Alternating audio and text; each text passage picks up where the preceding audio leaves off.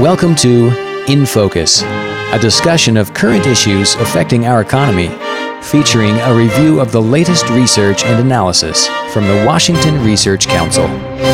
This is Lou Moore with the Washington Research Council, and I'm here today with Emily Makings and Chris Schoblu, and this is our In Focus podcast episode for May the 4th, 2015. Chris, you found a study that features Snohomish County fairly prominently. What's going on here? Yes. As we were saying, snow is the place to go. So there's an article in today's New York Times, that's Monday, that reports on a study out of Harvard University, looking at intergenerational mobility. The primary authors on this, or two authors on this one, are Raj Chetty and Nathaniel Hendren from Harvard. Some may remember that several years ago, Chetty, Hendren, and a couple of other authors put out a very nice study titled "Where is the Land of Opportunity?" Looking at intergenerational mobility, the extent to which children who grow up in a lower income family end up having high income as adults. That study, the Seattle metropolitan area came out very well in. That study looked at the basic geographic unit that was what are called commute zones, which are just expanded metropolitan areas. The Seattle commute zone extends from Skagit County in the north down through Thurston County in the south, so it's a fairly large area. And in that study, looking at the 50 largest metro areas, by one measure at least, Seattle ranked fourth best. The odds of a child in Seattle who grew up in a family in the bottom fifth of the income distribution, the odds of that child ending up as an adult in the top fifth of the distribution was 11% in Seattle. Quite good.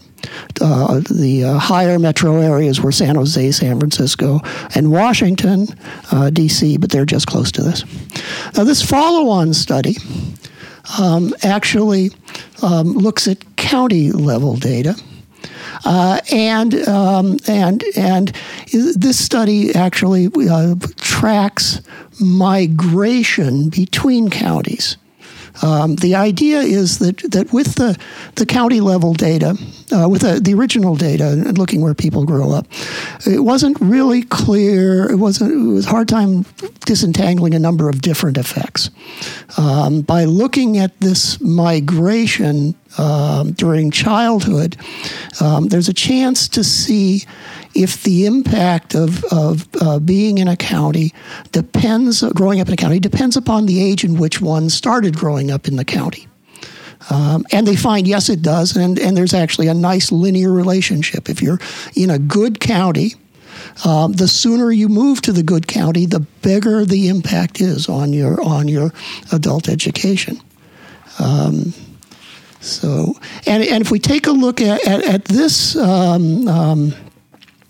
data, looking at the 100 largest counties by population in the country, and using as an index the percentage change in earning as adult as a fraction of a year spent in that county as a child, Snohomish County ranks second highest of the top 100 counties. Wow.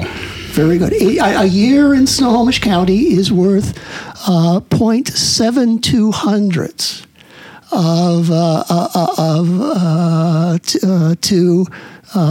to annual earnings coming from in adulthood. King County ranks seventh of the among the top 100 counties with a score of 0.57%. quite good.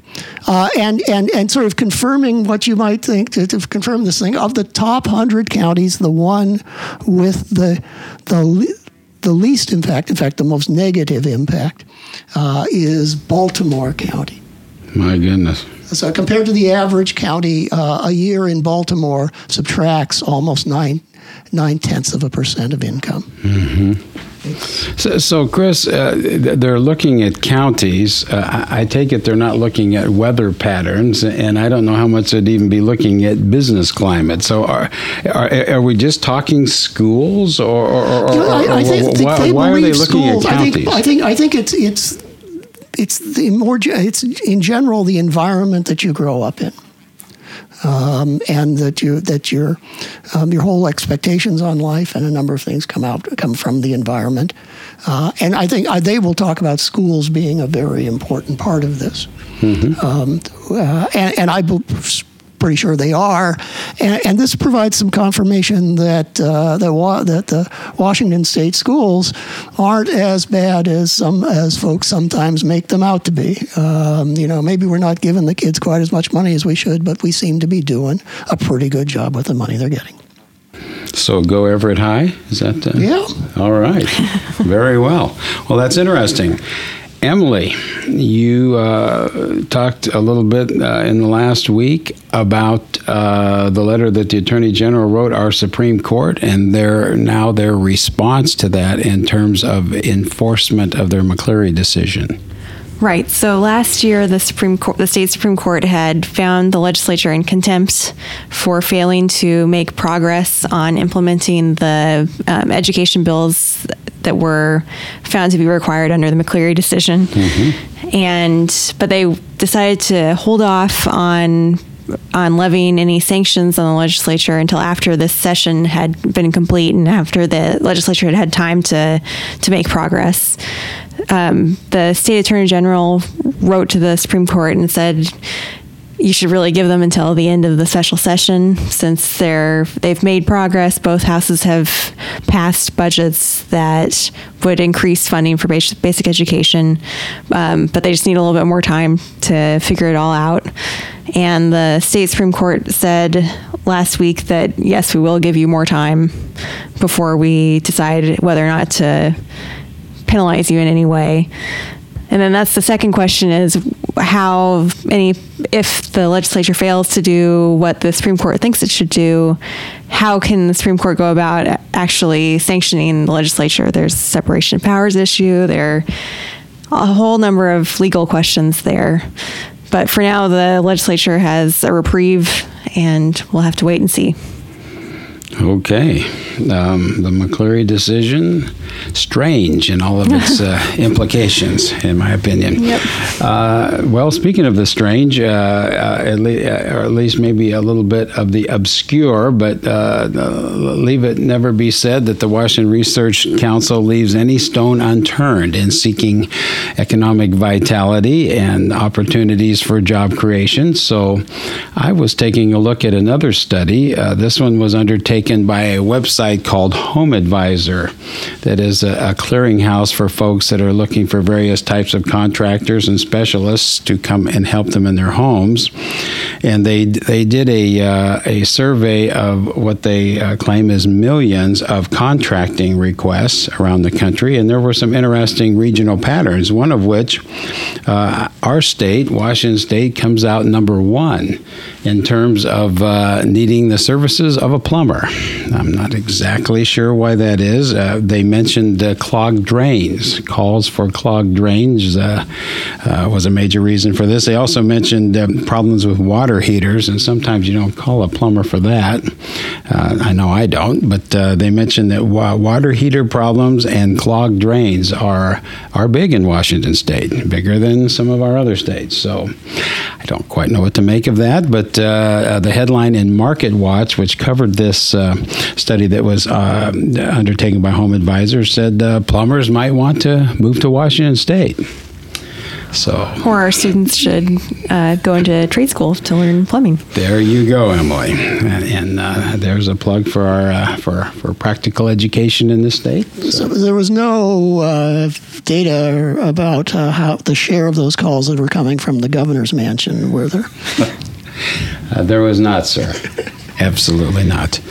And on that high note, my name is Lou Moore with Dr. Chris Sjoblom, the distinguished senior economist at the Washington Research Council, along with Emily Makings. Thank you for joining us. In Focus is a production of the Washington Research Council, dedicated to providing timely, credible research and policy analysis supporting economic vitality and private sector job creation. Your tax-deductible investment allows our work to continue. For more information, go to researchcouncil.org.